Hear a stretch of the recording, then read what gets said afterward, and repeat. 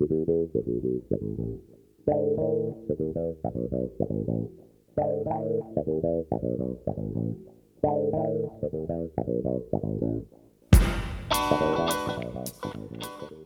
and welcome to another episode of the Tim Wendelboe Coffee Podcast. I am Tim Wendelboe, and in this episode I am speaking with an old friend and a coffee colleague, and Morten Münchau, who is a coffee researcher. And in today's topic we are discussing or talking about the research that is done with his colleague Ida Steen on organic acids in coffee.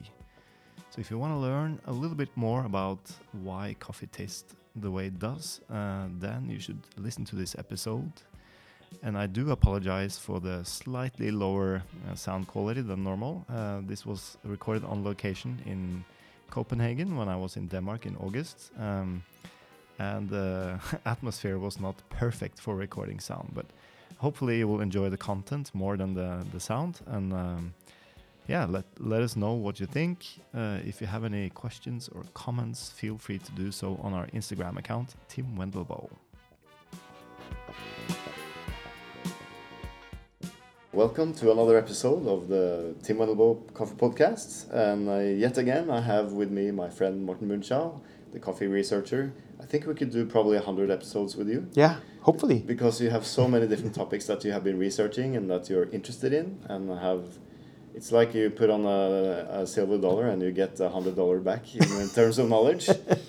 But today we're actually going to have a little short mini episode about organic acids. And can you just quickly, before we start getting into the technical side, what is organic acids?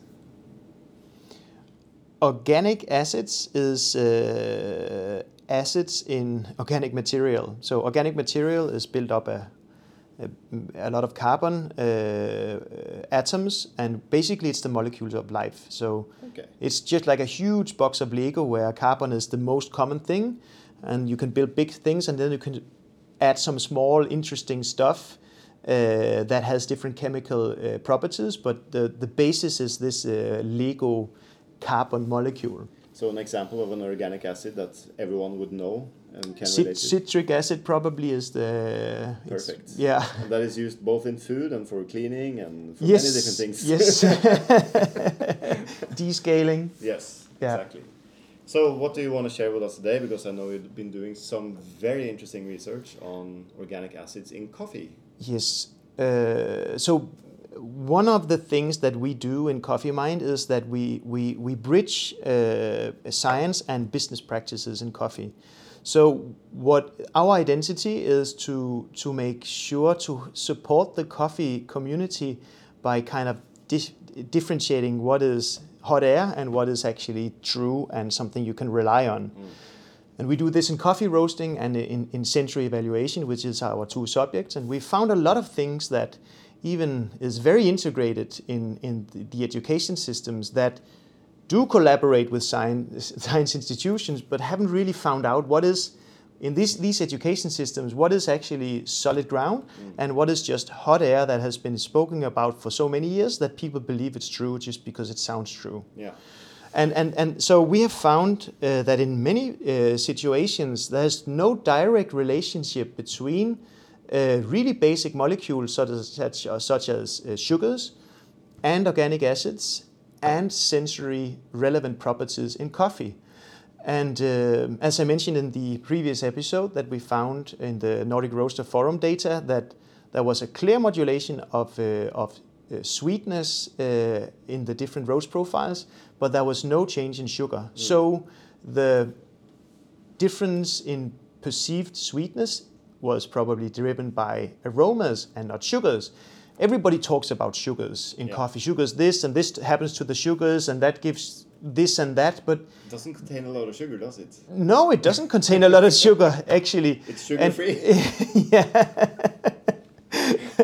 I mean, there's very little calories in coffee, so obviously it doesn't contain a lot of sugars. Yeah, and the interesting thing is the sensory threshold, right? So if you can measure that the sugar level is below the sensory threshold, there's no reason to talk too much about it. Yeah. And this is what we found in the samples at Nordic Roaster Forum, that it was below sensory threshold, and it didn't really change.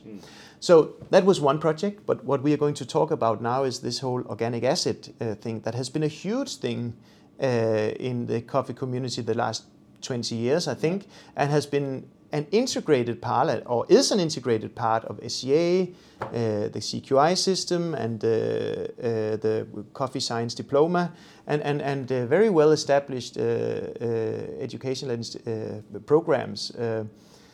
And just a bit of history in this, Ida Steen, my colleague, she started in Coffee Mind in 2013 and came straight out of university, where everybody talks about at the university, and sensory science at university, you've got the basic tastes, 5 basic tastes: bitterness, sweetness, acidity, salt, umami. Yeah. There are discussions about whether fat or whether starch is also a basic taste, but it's not really established. But you've got the 5 well established. And then you've got aromas, and you've got retronasal olfaction, which is when the aromas evaporate into your nose. Through your mouth? Through your mouth, so to speak. And that's what they talk about. Yeah. They don't talk about different types of acids. So Ida was really confused when she saw this in the program, and she became lead creator, and she challenged it, and nobody really could, where do we have this from? And it's used everywhere. So she was really skeptical about that, and has been. So we did a pilot study 5 years ago where it was really strongly indicated that it's not really possible to differentiate organic acids as such in pure water. And we also have some chemical analysis of coffee that shows that even if you could, it's not relevant because they don't modulate. So it's more like the total acidity that's relevant.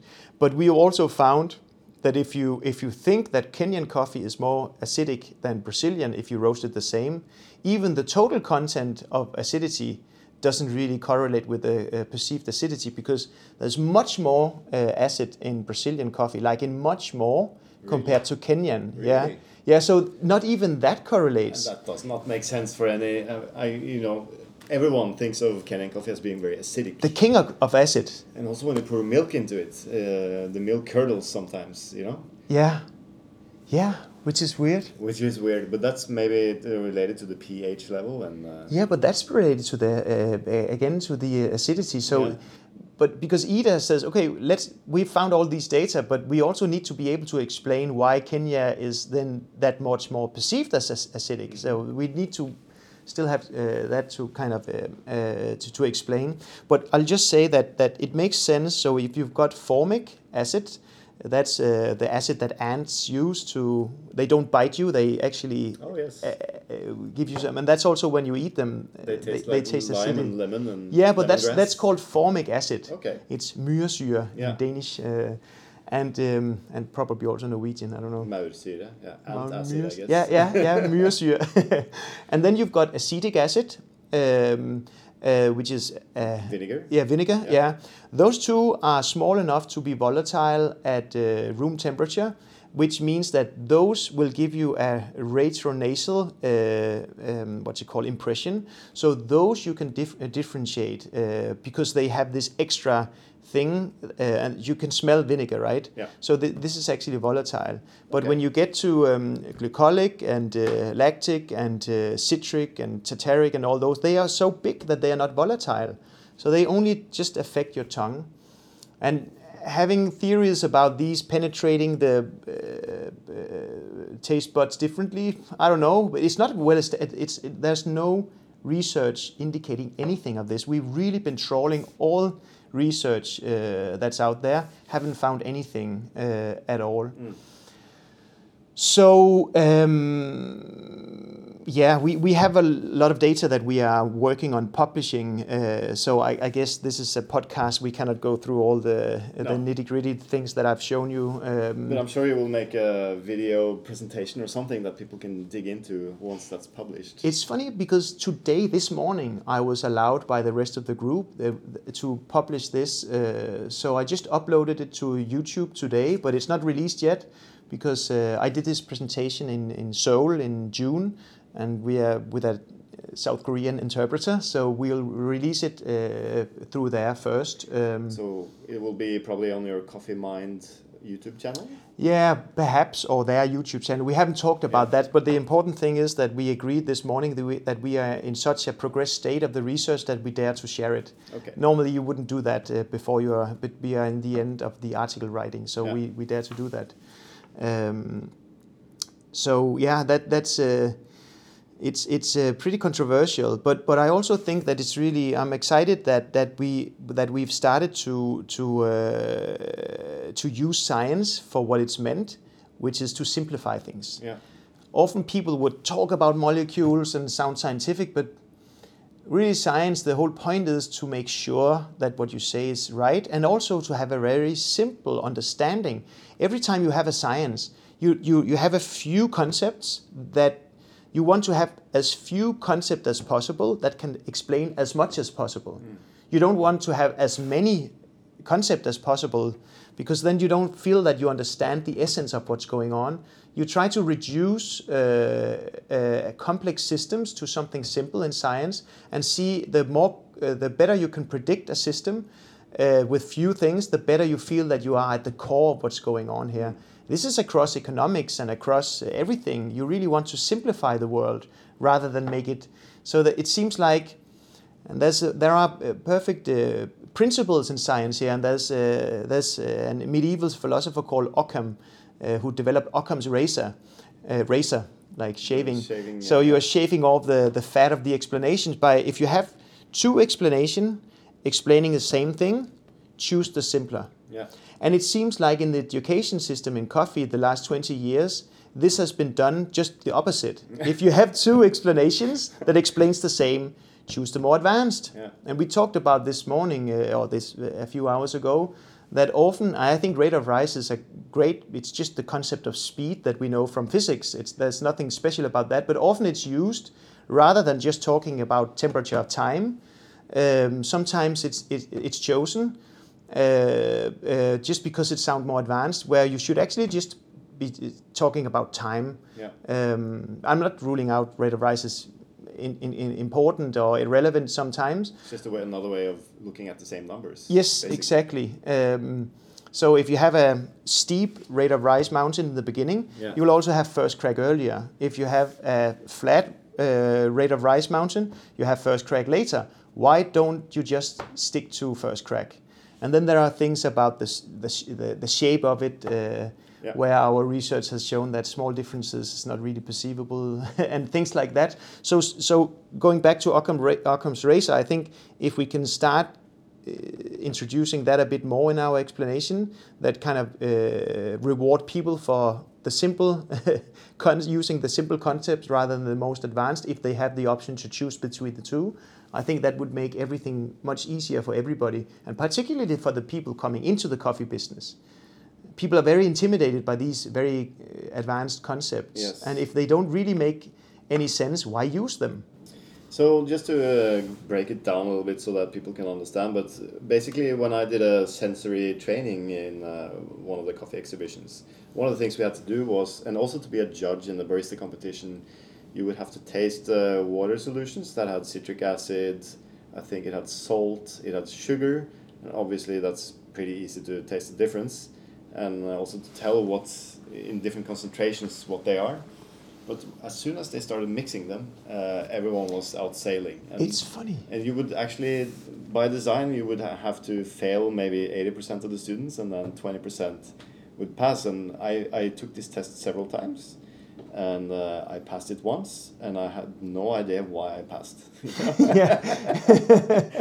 And it's the same like when I went to be a judge in the Cup of Excellence. And also did the Q grader. We had to taste different types of acid. So acetic acid, I think it's relevant in coffee because it can relate to fermentation. You know, when you ferment coffee for a long time, you generally perceive kind of a vinegar flavor.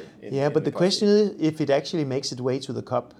I'm not sure it does. I think it does. And not necessarily the acid itself, but the aromas you get from it. So I could that's another thing. Easily talk about the coffee as being vinegary, you know.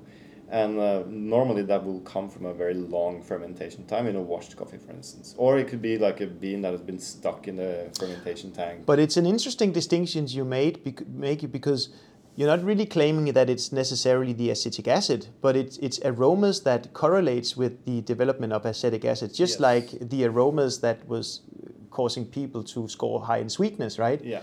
So and if that's true that it's aroma that drives the perception of acetic acids, then there's no reason to train people in acetic acids in pure solution because that's not what you are detecting. It's actually aromas. Yeah. Interesting. So to break it down, like let's say when I taste the coffee and I can clearly taste that it has aromas that reminds me of lemon or oranges, like in Ethiopian coffee, for instance, very often the word lemon comes across.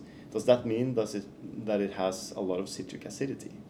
Not necessarily, and that's what we found that of the coffee we measured, the Brazilian coffee was very high in acids, particularly citric acid, and the Kenyan was very low. We found that the Brazilian coffees needed to be roasted all the way down to Actron 55, which is very dark. Which is extremely dark, in order to match the level of citric acid in Actron 110 Kenya, which is very light. Which is extremely light. So that's the level of difference. Yeah. So I don't think that it's actually driven by it, which is okay. It might be aromas, but we just have to kind of, on an education level, stop telling these stories that's not true. Yeah. There's no simple relationship between the chemistry of a food substance and the perceived sensory properties. Because everyone in coffee and a lot of consumers as well that are interested in coffee, and I guess you wouldn't be interested in coffee if you listen to this podcast, but most people will perceive a Brazilian coffee as being quite chocolatey, sometimes nutty, and at least not very high in acidity. No. You know, of course you can get some Brazilian coffees that are really high in acidity and you can roast them light, and you can do. Yeah, but in general, if you put a Brazilian coffee next to a Kenyan, the less acidic would definitely be the Brazilian coffee. Yes. Yeah.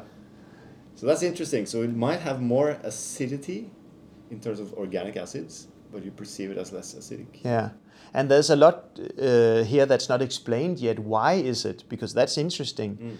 But I think the education system needs to be revised on this simplified assumption between the two. Are you the only one who has found this, or is maybe because you might have had an error in your design in the research? But that's interesting because that's what I thought. Yeah.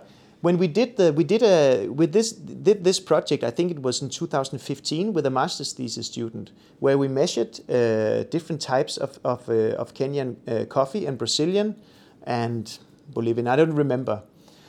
And when the numbers came out that the Brazilian had much higher acidity than the Kenyan, I dismissed the whole project because I thought she made a label error. A student, what do they know about protocols and doing things right? And so I dismissed it. Yeah. And only took the sensory data, because she also did. I really do apologize, Christine, for revealing it here. But your intuition, you would also dismiss it, right? For sure, 100%. Yeah, based on experience. But she also did some sensory where she actually found that people could detect in triangles a differentiate between acetic acid and citric acid in triangles when it was in single. And she also showed she mixed them then, and then people wasn't able to do it anymore. So we actually have data that people are thrown off if you mix two acids in water. So imagine if you have hundreds of impressions in coffee, there's no way you can start to do that. Yeah. But I actually dismissed this project and wanted to redo it. And that's what we've done now. So I took two Kenyans, I went to Coffee Collective because everybody knows that they know about Kenyan acidity. I could also have got some from you, Tim. I do apologize. That's okay. And then we also got Original Coffees Kenya that Reza told me that I know here from Contra that this is also a really acidic coffee. So I took those so that there can be no question about the green coffee I've chosen. Yeah. And then we took two Brazilian coffees as well. And we found the same. And I spoke to Samo in Zurich at the Coffee Excellence Center. And he said that he actually had seen the same when he saw some chemical analysis of coffee. So based on his claim and our new data, I'm sorry, but I'm pretty sure. Debunked. Yeah, so we took 2 Kenyans, as I said, the 2 most acidic I could think of in the local area, and then 2 Brazilian, and to make sure that it wasn't just a random Kenya or random Brazil, because we have this also with the data from 5 years ago, right? Yeah. So I'm sorry, I think we've and this is a new lab. The first data was done at University of Copenhagen. This is done at the University of Southern Denmark with in a completely different lab. Yeah. So this is what I hate about research, because sometimes it just tells you what you don't want to know. yeah, and particularly because researchers can be you can get people can make errors. Yeah. But since it's done in at 2 completely different locations now with different people. Yeah. What I hope, I was excited when I heard about this, because you already told me before this podcast. What I kind of hope it might contribute to is that baristas will stop talking about malic acid and citric acid when they explain coffee to customers. Because, being a customer who are not into coffee at all, listening to that kind of language does not translate into anything.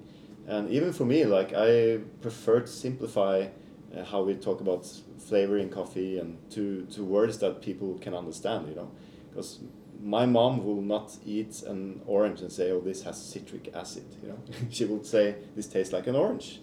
And that's kind of, I hope that we can, science is great, but I think sometimes we use it a little bit wrong in coffee and talking about acid, and especially now if you can say that even if it has those kind of acids in the coffee beans, you might not perceive them flavor-wise. So yeah, that's very, very interesting research, I think. Yeah, so do I. But sometimes you also have to think about why people say that.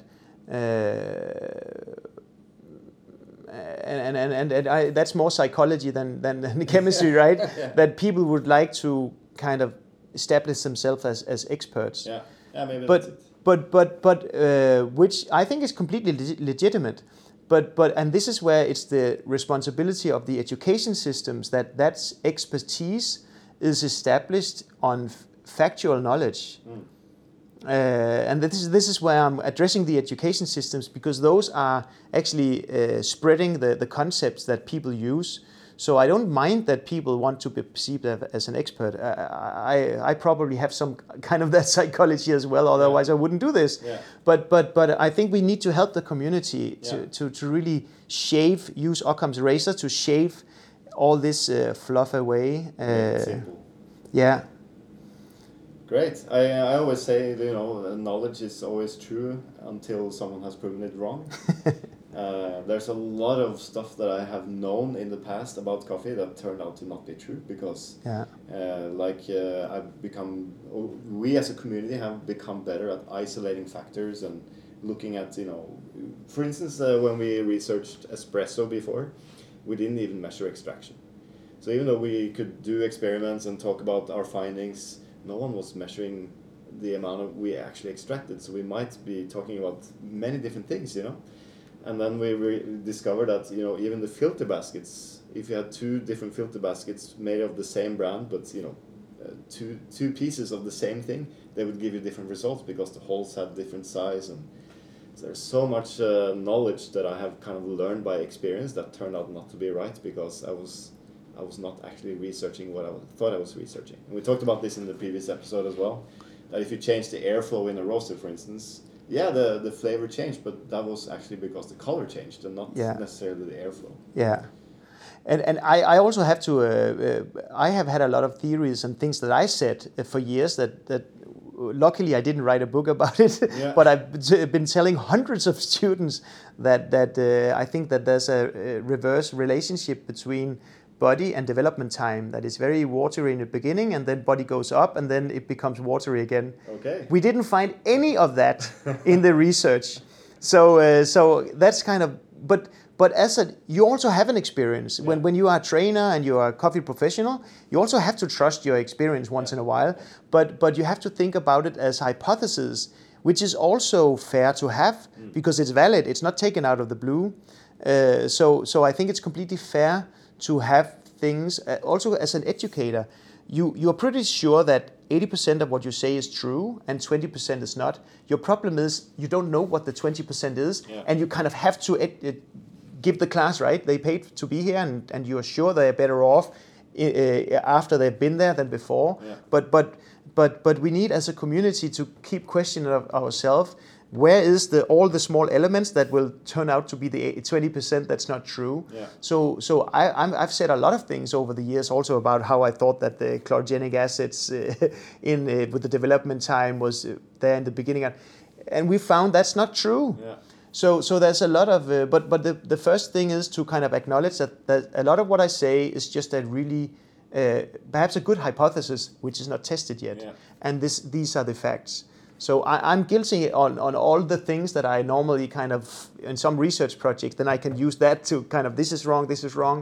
But come on, we're just learning. But I think using science, and you said that science is good or bad, but it has to be used correctly at least in order for it to be an asset rather than a source of confusion. Yeah. And this is where I really feel very strongly for starting to talk about research design and theory of science, because I really see how this could help our community to actually know something. It sounds like a really boring and far-fetched subject, but it's actually just common sense when you collect data, systematized and used. So it's not weird or anything, but it's and that's what the video that I've sent you.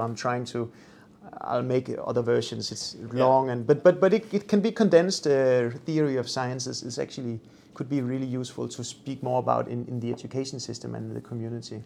So to sum up, because we got to end the episode, but to sum up, if you're interested in learning about organic acids, what they do and don't do in coffee, then make sure to check out Morten Münchau's and Coffee Mind's video about it, which will be published somewhere very soon. Probably a good place to search is your website.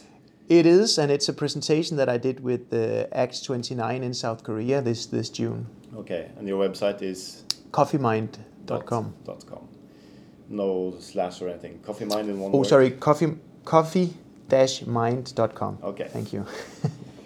Cool. Thanks for listening, and I'm really looking forward to watching that final video, because I've just seen a little bit of it, and I just found it super, super interesting. So if you're interested in sensory science and all these kind of things, it's definitely worth watching, because it might blow your mind.